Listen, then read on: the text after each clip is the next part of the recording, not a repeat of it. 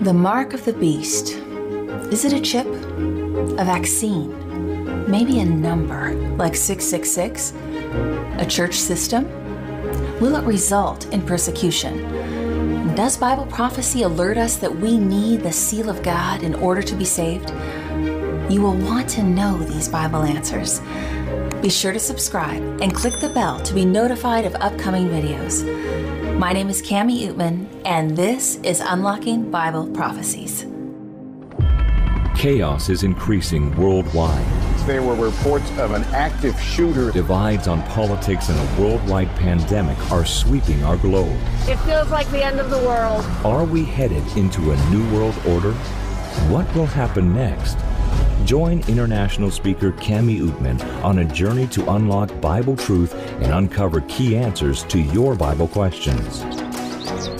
In Cami's travels around the world, she has documented incredible miracles while facing life and death situations.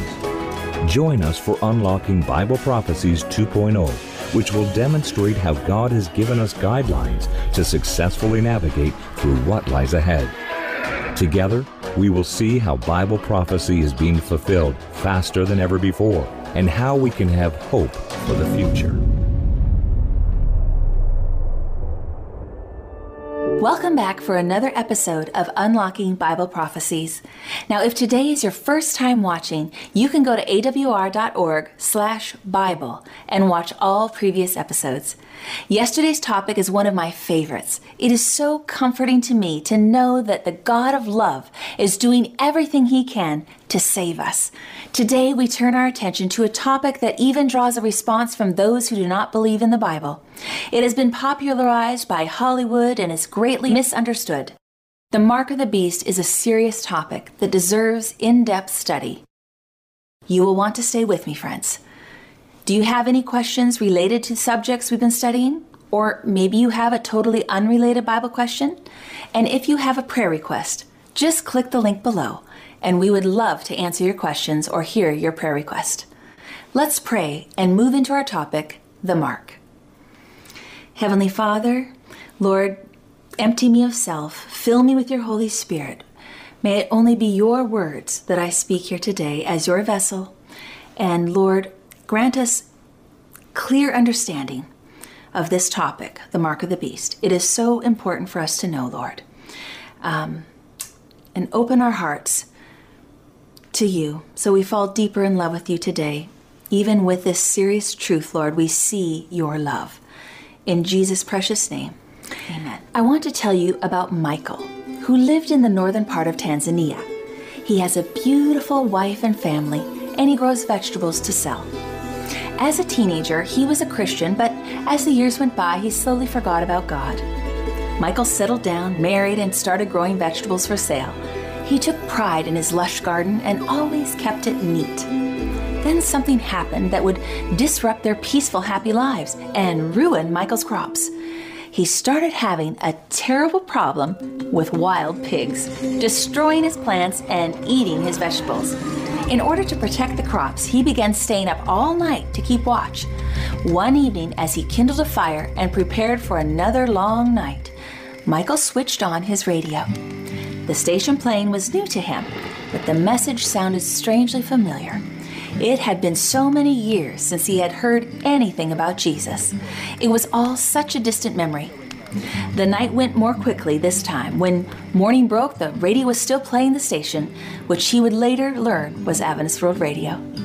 The second night, Michael again turned his radio to AWR, and this time invited 5 of his neighbors to join in and listen with him.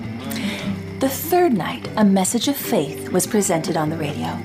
His heart was so touched, and he said to his friends, "There is a God big enough to protect our crops. Why are we staying up all night?" Michael decided he would give God another chance. In an effort to test and see if God was real, Michael remained home that night instead of going out and watching over his crops. He gathered his family to listen to AWR and pray for God's protection. The next morning, Michael dashed outside to survey his crops. Amazingly, there was no damage.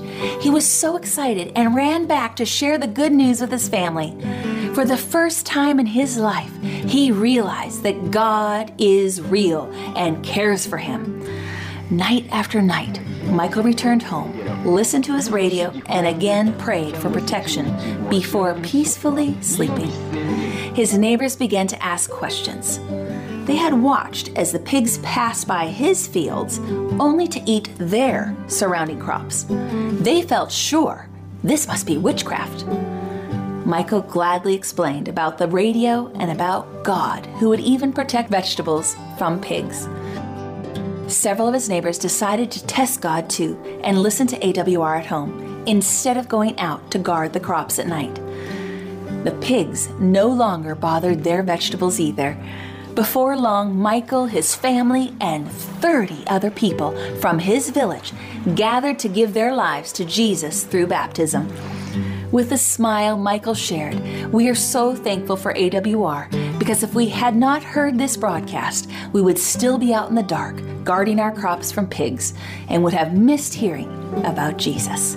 3 years later, Michael's gardens continue to grow, and the wild pigs have never returned. Michael loves to tell everyone about God and has now become a missionary. His love for Jesus has been rekindled, and he has a passion born from a personal experience of faith and trust. All of this is a simple result of a radio broadcast and a God big enough to answer prayer. This story is an excellent demonstration of a man putting full faith in God's care. We need to start practicing putting our trust in the little things of life so that when the big issues come up, we have built up our courage and faith to take a firm stand for God, no matter the earthly consequences. God's plan is the best. In the overall picture and in the tiny little details, His way makes sense. It is of ultimate justice. So when we look at how this world ends, we can put our trust in how God does things, because His way of doing things is rooted in love. It is my sincere desire tonight to lay the clear Word of God before you. I believe you are here with me because you are seeking the truth. You must decide for yourself what is truth and what is error. If you find anything contrary to the Word of God, you need to reject it. But if you desire to seek for truth as for hidden treasure, accept that truth as it is revealed to you by the Holy Spirit. Friends, it is so important for you and me to know what to expect and what to avoid. It matters because when the Bible warns that something is going to happen, we can believe it does, exactly as it says, right on time. We've been together now for 9 presentations and have already seen how God keeps His every word. He alerts us with prophecy, not to paralyze us with fear, but to equip us with knowledge resulting in courage. God's truth is never sent to embarrass anyone. It is always sent to enlighten. My focus tonight and always is to not make you fearful, but faithful. True Christians are never against people, but they must be against false systems which enslave people. The devil's purpose is to counterfeit truth, and everything God gives for the good of man, the devil gives for your destruction. That's why you are given a choice. Revelation 1:3, blessed is he who reads this book, hears this prophecy, and keeps those things written, for the time is at hand. Will you put your trust in the popular traditions of men, or will you give God the final word on tonight's incredibly important topic? Remember, the theme of our series is, if it's in the Bible, I believe it. If it disagrees with the Bible, it's not for me. The most fearful, awesome, and shocking language in all of the book of Revelation is used to describe the mark of the beast. Let's read how God describes the punishment for those who receive the mark. Revelation 14:9-11. Then a third angel followed them, saying with a loud voice, if anyone worships the beast and his image and receives his mark on his forehead or on his hand, he himself shall also drink of the wine of the wrath of God, which is poured out full strength into the cup of his indignation. He shall be tormented with fire and brimstone in the presence of the holy angels and in the presence of the Lamb. And the smoke of their torment ascends forever and ever, and they have no rest or day or night, who worship the beast and his image, and whoever receives the mark of his name. We will soon identify the characteristics of the mark of the beast, but before we do, it is important to know that any person who receives the mark of the beast is forever lost. Prophecy states that vast majority of people on this earth will choose to receive the mark of the beast. God teaches in Revelation that all people on the earth are rapidly dividing into two groups. One group will be following the God of heaven and will receive the seal or mark of God. The other group will be following Satan, who is represented by the beast, and they will receive his mark. Tragically, unless a person knows for certain what the mark of the beast is, he will no doubt end up with that mark. We need to be positive that we can identify the mark of the beast in God's word. Remember, we studied how God's fourth commandment is his seal. We learned that a seal has three components: God's name, his title or office as our creator, and his territory or dominion over heaven and earth. God provided for his people a sign, a seal or mark of his creating, redeeming power. The seventh-day commandment found in Exodus 20, verses 8 through 11 says, "Remember to keep the Sabbath day holy." We are to observe the Sabbath throughout our generations as a perpetual, meaning ongoing, covenant with God. It is a sign between God and his redeemed people forever. Ezekiel 20, verse 12 says, "I gave them my Sabbath to be a sign between me and them, that they might know that I am the Lord that sanctify them." In order to identify the mark, we must first identify the beast. In prophecy, what does a beast represent? Daniel 7, verse 23 says, "The fourth beast shall be a fourth kingdom on earth." Beasts in prophecy represent kingdoms, governments of earthly ruling organizations. The term does not denote disrespect. It does not mean beastly characteristics. The description of each beast is a description of the government involved. According to Revelation 13, verse 1, this beast, with a mark, comes up out of the sea. What does water represent in prophecy? Revelation 13:1, "Then stood on the sand of the sea, and I saw a beast rising up out of the sea, having 7 heads and 10 horns, and on his horns 10 crowns, and on his heads a blasphemous name." Revelation 17:15, "Then he said to me, the waters which you saw, where the harlot sits, are peoples, multitudes, nations, and tongues." So Scripture interprets itself.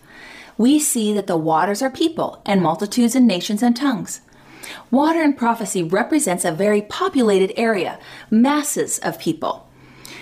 In Revelation 13, notice that this beast, which has a mark that I must not receive, has 8 pronounced characteristics.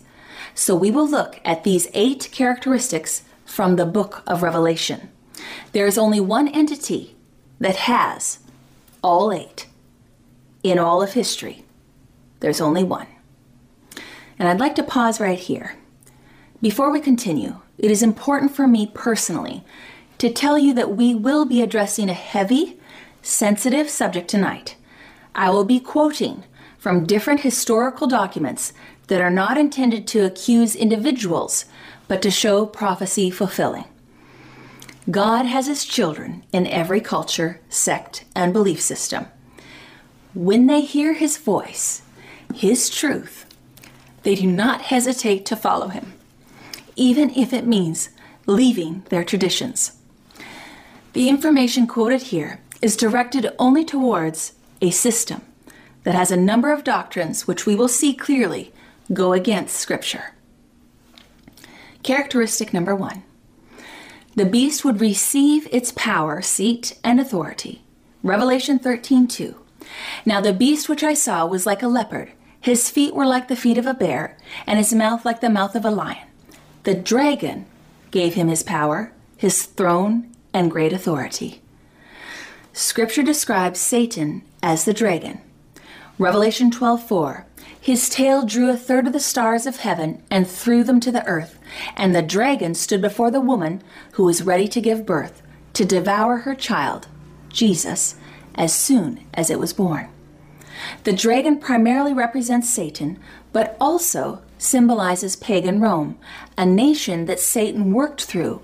And we know this because in Matthew 2, verse 16, we see that Satan used King Herod, a Roman ruler, to try to destroy Jesus by killing all the babies of Bethlehem.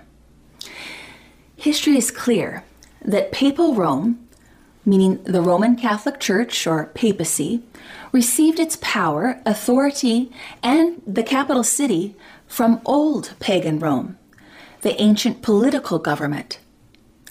Quoting historian Karl Eckardt, The Papacy and World Affairs states, quoting, "When the Roman Empire had disintegrated and its place had been taken by a number of rude, barbarous kingdoms, the Roman Catholic Church not only became independent of the state in religious affairs, but dominated secular affairs as well." Quoting Adolf Harnack, what is Christianity? The Roman Church pushed itself into the place of the Roman world empire, of which it is the actual continuation. The Pope is Caesar's successor. Let's look at characteristic number 2. The beast would become a worldwide power. Revelation 13, verses 3 and 7. "And I saw one of his heads as if it had been mortally wounded, and his deadly wound was healed. And all the world marveled and followed the beast. It was granted to him to make war with the saints and to overcome them. And authority was given him over every tribe, tongue, and nation." None would dispute that during the Middle Ages, the papacy was indeed a worldwide power. Once again, the papacy fits the identification. Pope Gregory VII proclaimed the perfection of the Roman Catholic Church, declaring that the Church had never erred, nor would it ever err, according to the Scriptures. The proud pontiff next claimed the power to dethrone emperors, and declared that no sentence which he pronounced could be reversed by anyone, but that it was his prerogative to reverse the decisions of all others. Characteristic number 3. The beast would rule for 42 months. Revelation 13:5. "And he was given a mouth, speaking great things and blasphemies, and he was given authority to continue for 42 months. The time of the papacy's rule is repeatedly referred to in prophecy as 1260 days, which is the same thing when you say 42 months, or it's the same thing when you say 3.5 years.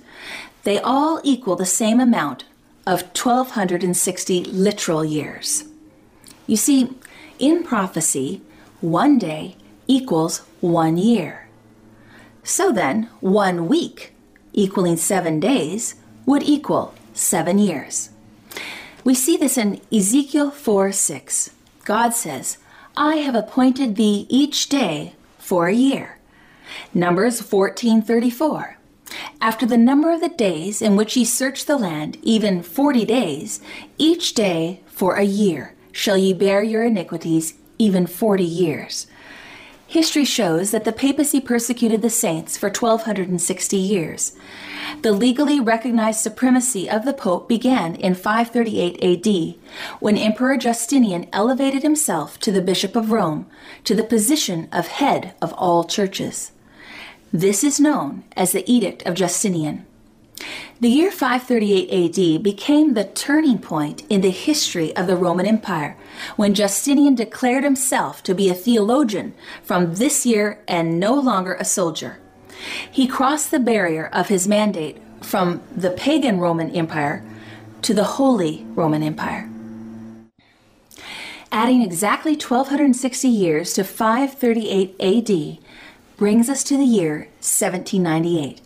Which is the year the Pope was dethroned, when the French general Berthier, under Napoleon, led him into captivity. About 18 months later, the Pope died in exile in France. This act ended papal power in terms of enforcing papal decrees, just as prophecy predicted. Characteristic number 4. The beast would be guilty of blasphemy. Revelation 13:5 and 6, and he was given a mouth speaking great things and blasphemies, and he was given authority to continue for 42 months. Then he opened his mouth in blasphemy against God, to blaspheme his name, his tabernacle, and those who dwell in heaven. The Holy Bible defines blasphemy as claiming to be God, as shown in John 10:33. The Jews answered him, saying, For a good work we do not stone you, but for blasphemy, and because you, being a man, make yourself God. And blasphemy also claims the power to forgive sins, as shown in Luke 5:21. And the scribes and the Pharisees began to reason, saying, Who is this who speaks blasphemies? Who can forgive sins but God alone? So does the next statement qualify as blasphemy?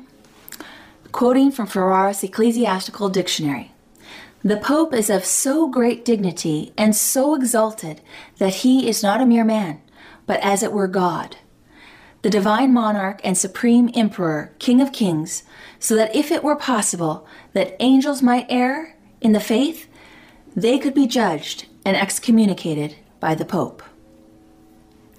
Quoting from Christopher Marcellus, Oration in the Fifth Lateran Council, Thou art another God on earth. Quoting from the Catholic National, the Pope is not only the representative of Jesus Christ, but that he is Jesus Christ himself, hidden under the veil of flesh. 2 Thessalonians 2:3 and 4.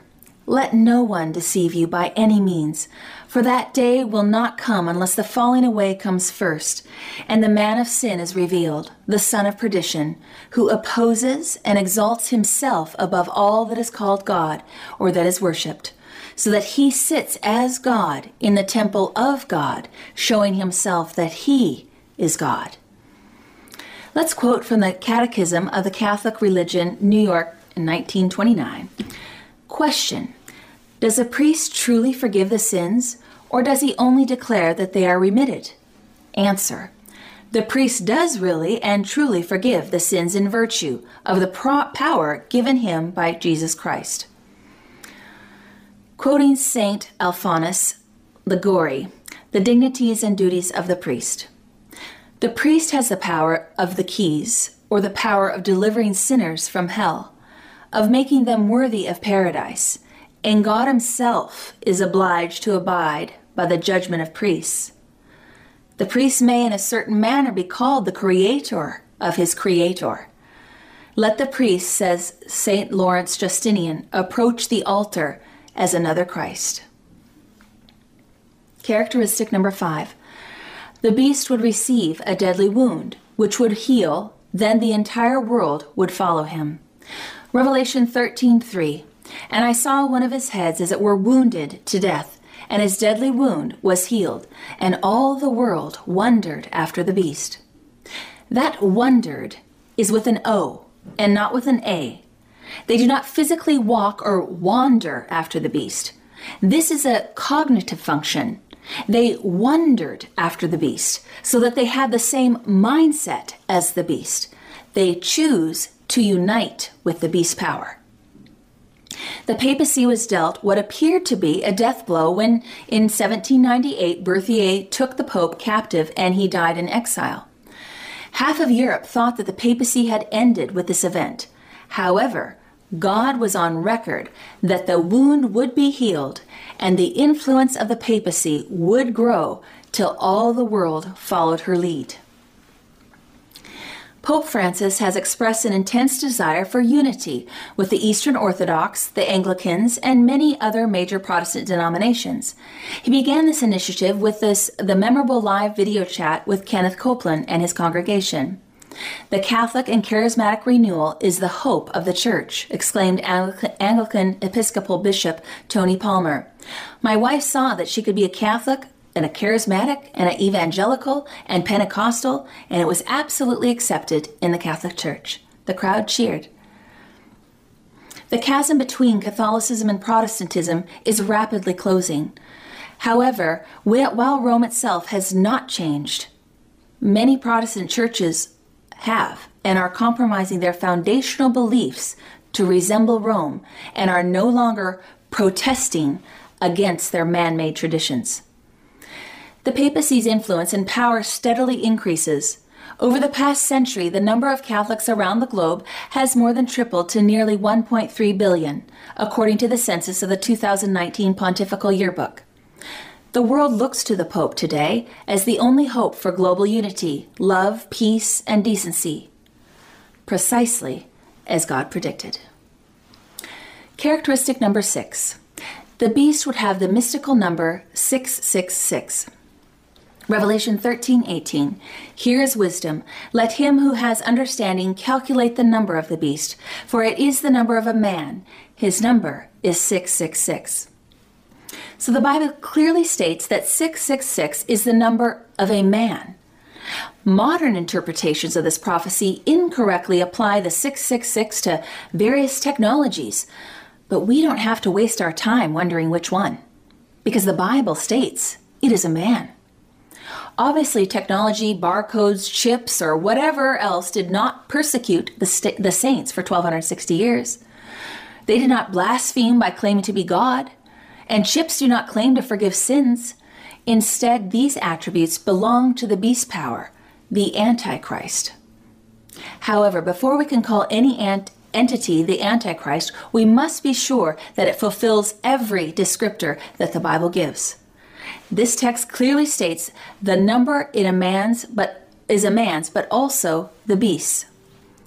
The number 666 applies to the papacy, a kingdom represented by a beast, as shown in the chart of papal titles, and is the number of a man, the supreme ruler of that kingdom, bringing it in line with the man of sin, as we earlier read in 2 Thessalonians 2:3. One of the official titles of the Pope, Vicarius Filii Dei, or Vicar of the Son of God, is easily verified in papal canons and other Catholic publications. On a notarized page from 1943, Dr. Johann Quasten of the Catholic University of America said, "The title Vicarius Filii Dei, as well as the title Vicarius Christi, is very common as the title for the Pope." Quoting Our Sunday Visitor, a Jesuit publication, the title of the Pope of Rome is Vicarius Filii Dei. This is inscribed on his mitre, and if you take the letters and add them together, they come to 666. Quoting Protestant Dr. Henry Grattan, Guinness, in Babylon and the Beast, an English officer of high rank who in 1799 made a special favor while in Rome, got a close look at the Pope's jewels and precious things, discovered thereby that the papal tiara bore this inscription, Vicarius Filii Dei. Many Protestant churches today wish to apply 666 to all of humanity rather than the papacy. But if both Catholics and Protestants agree on the title, and even the Jesuits, the society sworn to protect the Pope at all costs, all confirm it in their own publications. Take the value of the Roman numerals and add them together as shown on the screen. So V equals 5, I equals 1, C equals 100, and so forth. By adding each character, the total is 666. Quoting New Advent Catholic Encyclopedia, since the 14th century, the Pope's tiara has had 3 tiers. According to the Vatican, the 3 layers symbolize the triple power of the Pope, the Father of Kings, the Governor of the world, and Vicar of Christ. Characteristic number 7. The beast would be a religious power. It is involved in worship. Revelation 13:5 and 8. And he was given a mouth speaking great things and blasphemies, and he was given authority to continue for 42 months. All who dwell on the earth will worship him, whose names have not been written in the book of life of the Lamb slain from the foundation of the world. The papacy is different from the pagan kingdoms before it, because it is both a political power and a religious power. This power is not a secular government, but it is involved in spiritual matters. The word worship is used 4 times in Revelation 13 alone, a chapter of warning against false worship. Quoting Pope Pius IX, December 8th, 1864, The Catholic religion should be held as the only religion of the people, to the exclusion of all other forms of worship. Characteristic number 8. The beast would war with and persecute the saints. Revelation 13:7.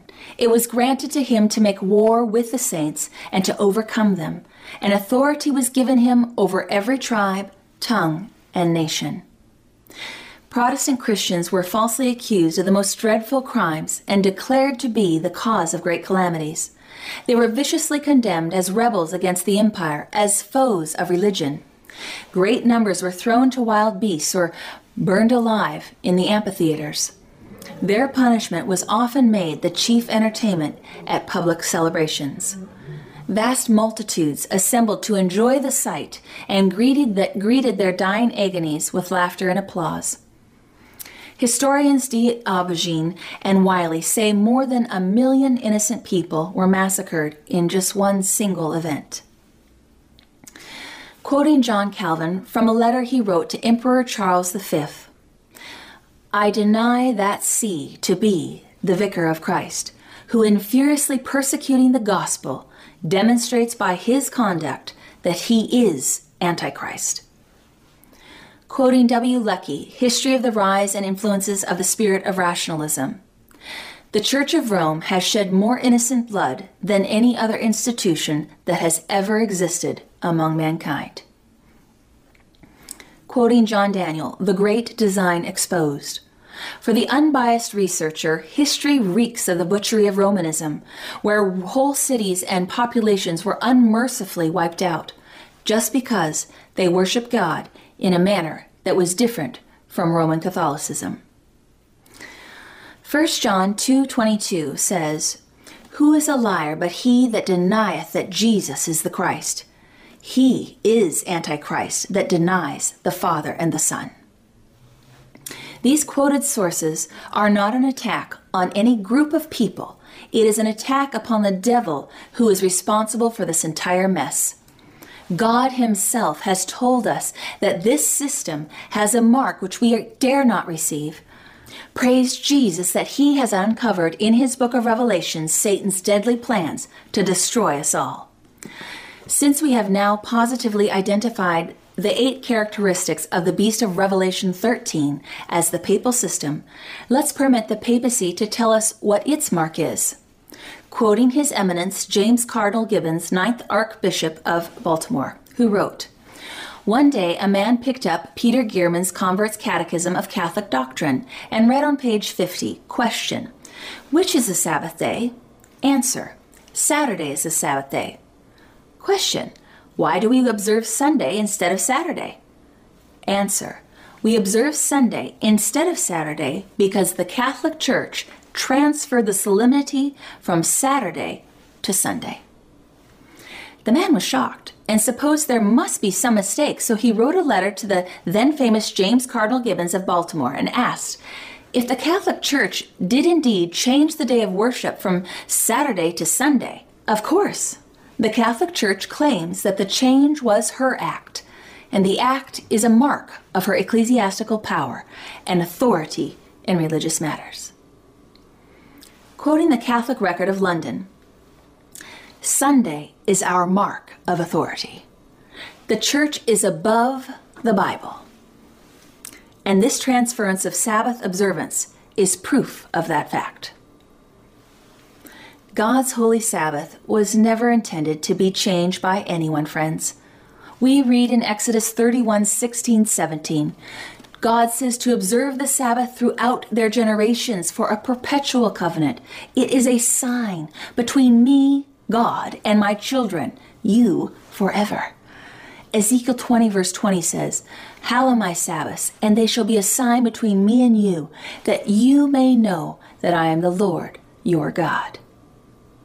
Also, in Ezekiel 20:12, God says, "Moreover also I gave them my Sabbaths to be a sign between me and them, that they might know that I am the Lord that sanctify them." Quoting a doctrinal catechism by Stephen Keenan, question, have you any other way of proving that the Church has power to institute festivals of precept? meaning a general rule intended to regulate behavior or thought? Answer: had she not such power, she could not have done that in which all modern religionists agree with her. She could not have substituted the observance of Sunday, the first day of the week, for the observance of Saturday, the seventh day, a change for which there is no scriptural authority. Friends, we have seen in their own writings that the system of Roman Catholicism claims that it changed the day of worship from Saturday to Sunday. Sunday keeping is its mark of authority and power. This is a battle over time to worship your God, your Creator, your Redeemer. Remember, for every Bible truth, Satan has his counterfeit. God's mark, his sign of power, is the seventh-day Sabbath, Sabbath keeping. Whereas the beast's mark, sign of power, his sign of power is first-day Sunday, or Sunday keeping. It seems incredible, unbeknownst to most, that the papacy claimed to change the day of worship from Saturday to Sunday. Did the papacy really substitute Sunday for God's fourth commandment Sabbath? Or did they only think they changed it? Daniel 7, verse 25. He shall speak pompous words against the Most High, shall persecute the saints of the Most High, and shall intend to change times and law. Then the saint shall be given unto his hand for a time and times and half a time. Daniel 7 is a parallel prophecy to Revelation 13. Other versions, like the King James Version, says they think to change times and laws. Catholic catechisms show that the papacy has tried to change the law of God. The 10 Commandments have been tampered with. The second commandment, which refers to images and saint idol worship, is absent in Catholic literature. And to make up for the loss of one, the 10th commandment is divided then into two.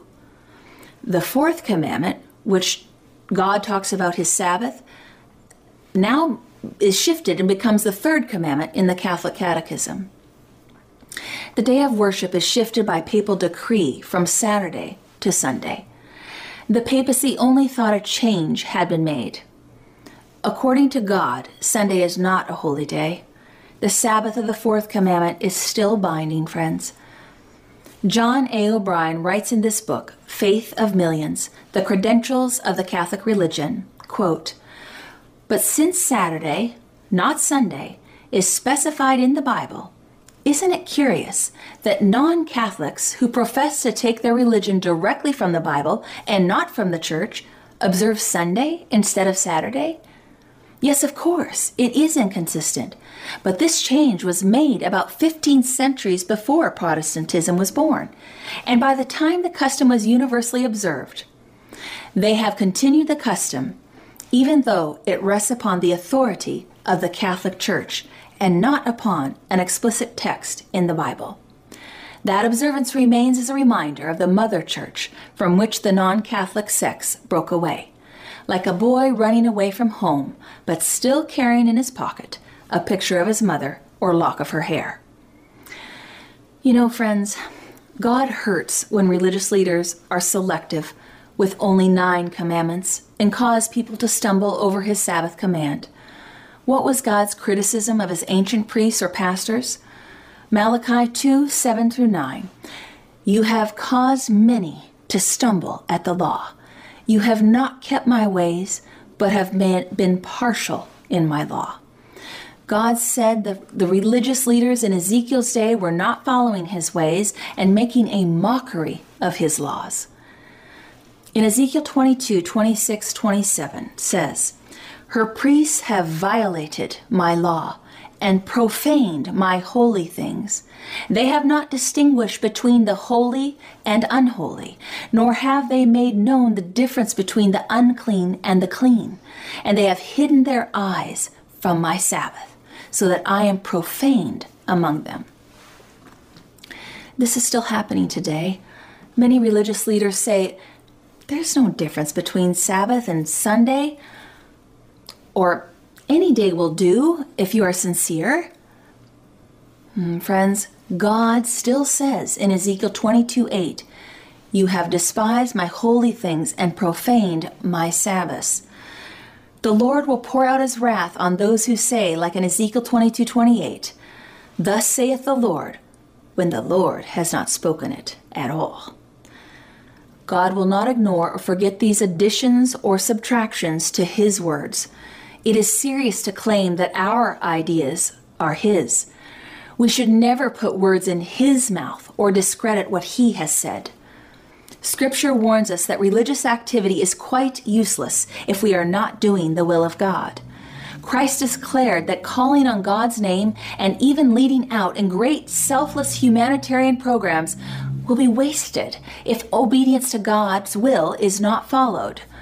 Scripture states that obedience is the true test of a valid religion or genuine follower of Christ. Those who engage ever so fully in the preaching of the name of Jesus and do not keep his commandments cannot meet the approval of God. Those who uphold sola scriptura, the Bible, and the Bible alone as the supreme authority do meet the approval of God. Now let's clarify what it means to be a Protestant or Protestant. To protest against, to deny, to reject the universal authority of the Pope, papacy, Roman Catholic Church, or papal system. To affirm the Reformation principles that thousands of reformers died for. You see, original Protestantism believed in sola scriptura and protested against the false religious beliefs of the papacy.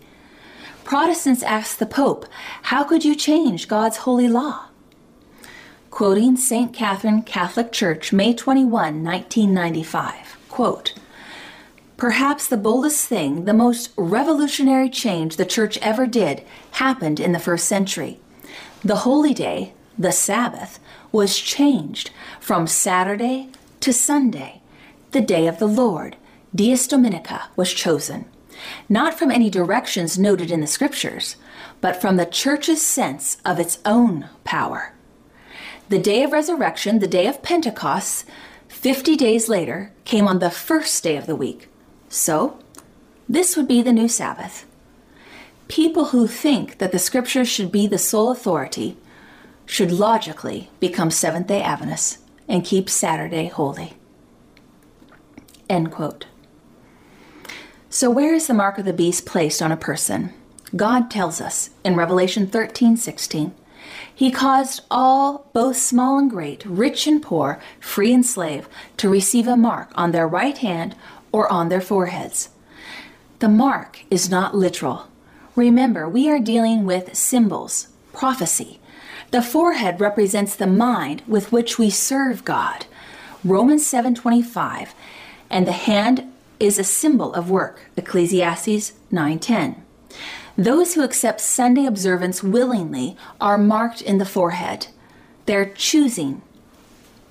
Those who agree to work Sabbath to avoid persecution or death are marked in the hand. Do people who observe Sunday now have the mark of the beast? Let's have the Bible answer.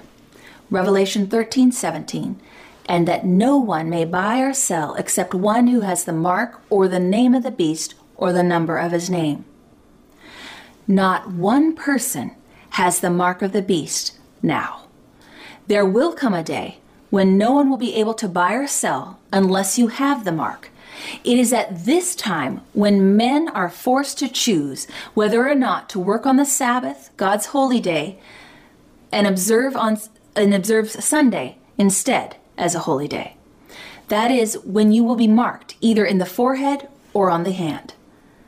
Sabbath breaking is a very serious matter because it involves sin or transgression of God's holy law. 1 John 3:4, "Whosoever commits sin transgresses also the law, for sin is the transgression of the law." Those who knowingly profane God's holy day now will lose the ability to think and see clearly and will end up in darkness. So John 12:35 says, "Then Jesus said to them, A little while longer the light is with you. Walk while you have the light, lest darkness overtake you. He who walks in darkness does not know where he is going." Friends, in these last days, God has commanded his angels to hold back the winds of strife from the earth until something happens to his people. What is that something? We have a merciful God, but at some point it must come to an end. You still have time to choose his ways. Revelation 7 verses 1 to 3. After these things I saw 4 angels standing at the 4 corners of the earth, holding the 4 winds of the earth, that the wind should not blow on the earth, on the sea, or any tree. Then I saw another angel ascending from the east, having the seal of the living God. And he cried out with a loud voice to the 4 angels to whom it was granted to harm the earth and the sea, saying, Do not harm the earth, the sea, or the trees, till we have sealed the servants of our God on their foreheads. Winds blowing represent strife, wars, and commotion. God is holding back devastating destruction from the earth until his people have made their decision for or against him and all that he stands for. It is not enough to just claim that we serve God. We must also obey him. Who will receive God's wrath in the last days? Revelation 14, 9 and 10. Then a third angel followed them, saying with a loud voice, If anyone worships the beast and his image, and receives his mark on his forehead or on his hand, he himself shall also drink of the wine of the wrath of God, which is poured out full strength into the cup of his indignation. He shall be tormented with fire and brimstone in the presence of the holy angels and in the presence of the Lamb. What is the wrath of God? Revelation 15, 1. Then I saw another sign in heaven, great and marvelous, 7 angels having the 7 last plagues, for in them the wrath of God is complete. Friends, as commandment-keeping Christians, do we need to fear the impending 7 last plagues? Not at all. Our Savior says, do not fear, and provides us with hundreds of promises to claim, such as Psalms 91, 10 and 11. No evil shall befall you, nor shall any plague come near your dwelling, for he shall give his angels charge over you to keep you in all your ways. Amen? Those that have the seal of God are promised safety and will be shielded from all 7 last plagues. Now, many of you have asked, is the United States mentioned in prophecy? Let's take a brief look at a much deeper study. Revelation 13, 11, 12. John saw another beast rise up out of the earth, about the time the beast of verse 1 went into captivity, in verse 10. And he had 2 horns like a lamb, and he spoke as a dragon. There is only one nation that qualifies as the second beast. The power described has to become a mighty nation in order to exercise authority over all the nations of the world. It had to rise out of land, which is unoccupied territory. The power would have lamb-like qualities with lofty principles of freedom and equality, attributes of Christ, but would end up speaking like a dragon. The U.S. Constitution came into effect in 1789, just around the time of the end of that 1260-year prophecy. The USA was independent exactly in the time frame God foretold. The Dublin Nation in 1850 spoke of the United States as a wonderful empire which was emerging and, quote, amid the silence of the earth daily adding to its power and pride, end quote. You see, he had 2 horns like a lamb. The lamb-like horns indicates youth, innocence, and gentleness, fitly representing the character of the United States when presented to the prophet as coming up in 1798. The beast with lamb-like horns speaking as a dragon points to a striking contradiction between what this nation professes versus what they practice. The prediction that it will speak as a dragon and exercise all power of the first beast plainly foretells a development of the spirit of intolerance and persecution coming.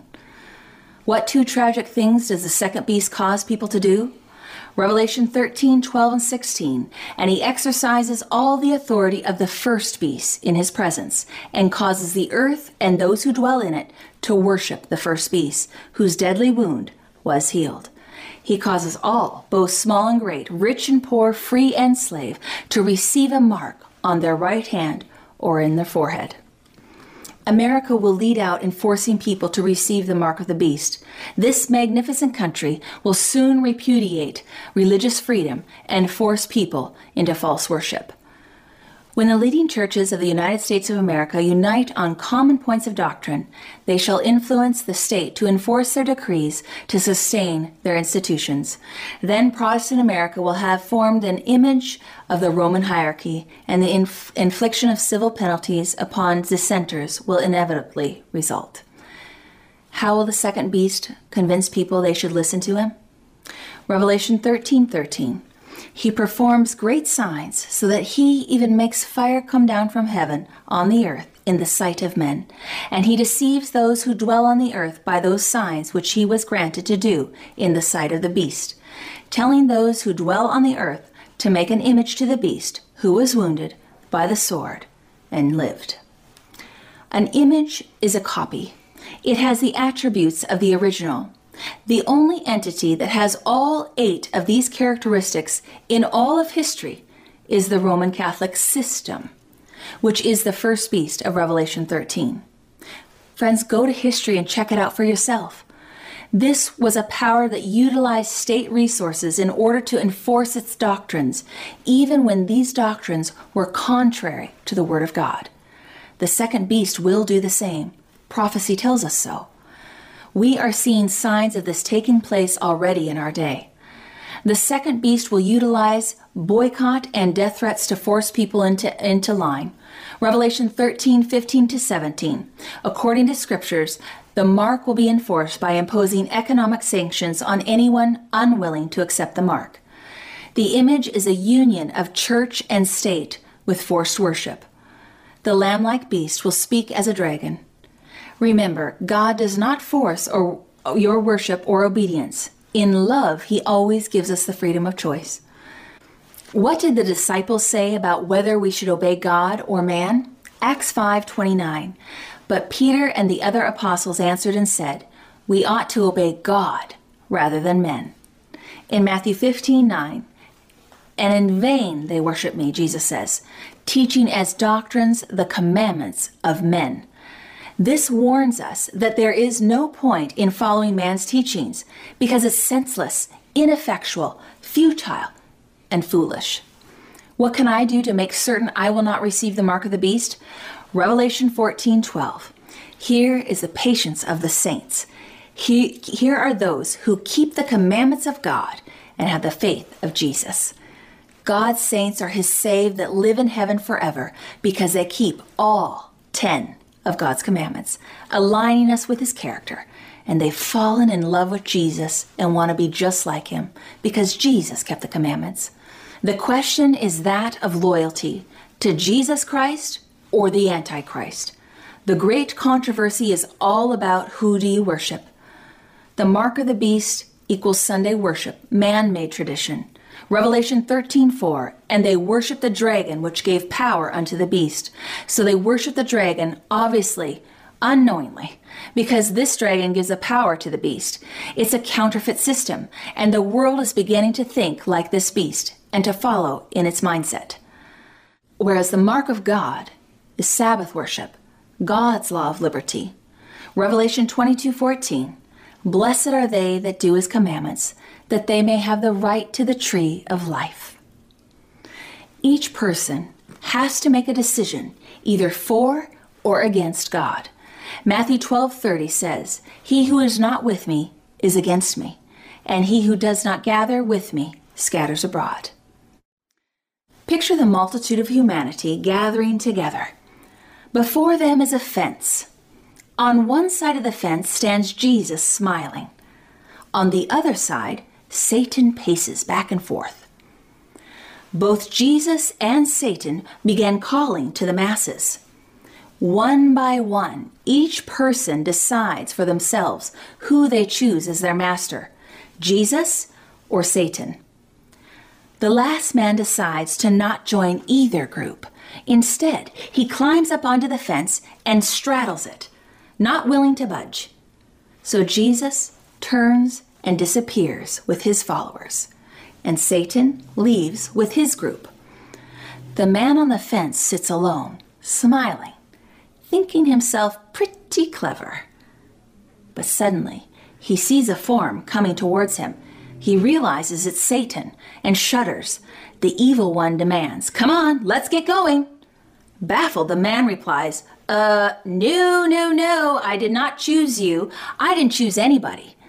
Satan smirks. Oh, yeah, you did. You see, I own that fence. Friends, there's no doubt in my mind which side of the fence I want to be on. How about you?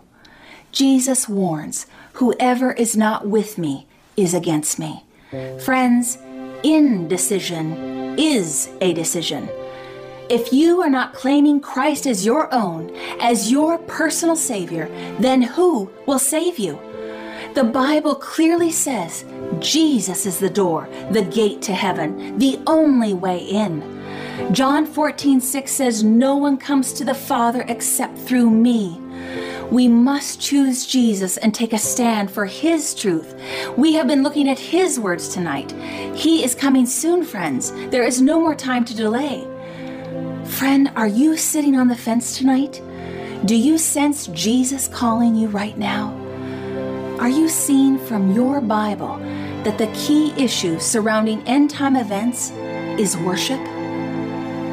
I pray you understand the immense importance of the 8 identifying characteristics that God gives us, showing us who the mark of the beast is in Revelation 13. Tonight, do you want to say, Jesus, I choose to lovingly obey you? If so, click the link below and make that choice. Do you want to say, I do not want to worship the beast or receive his mark?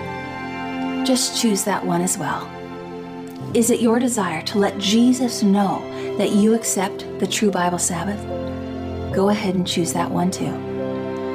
Maybe tonight you want to let Jesus know that you would like to be baptized. Go ahead and make that choice. Let me pray with you.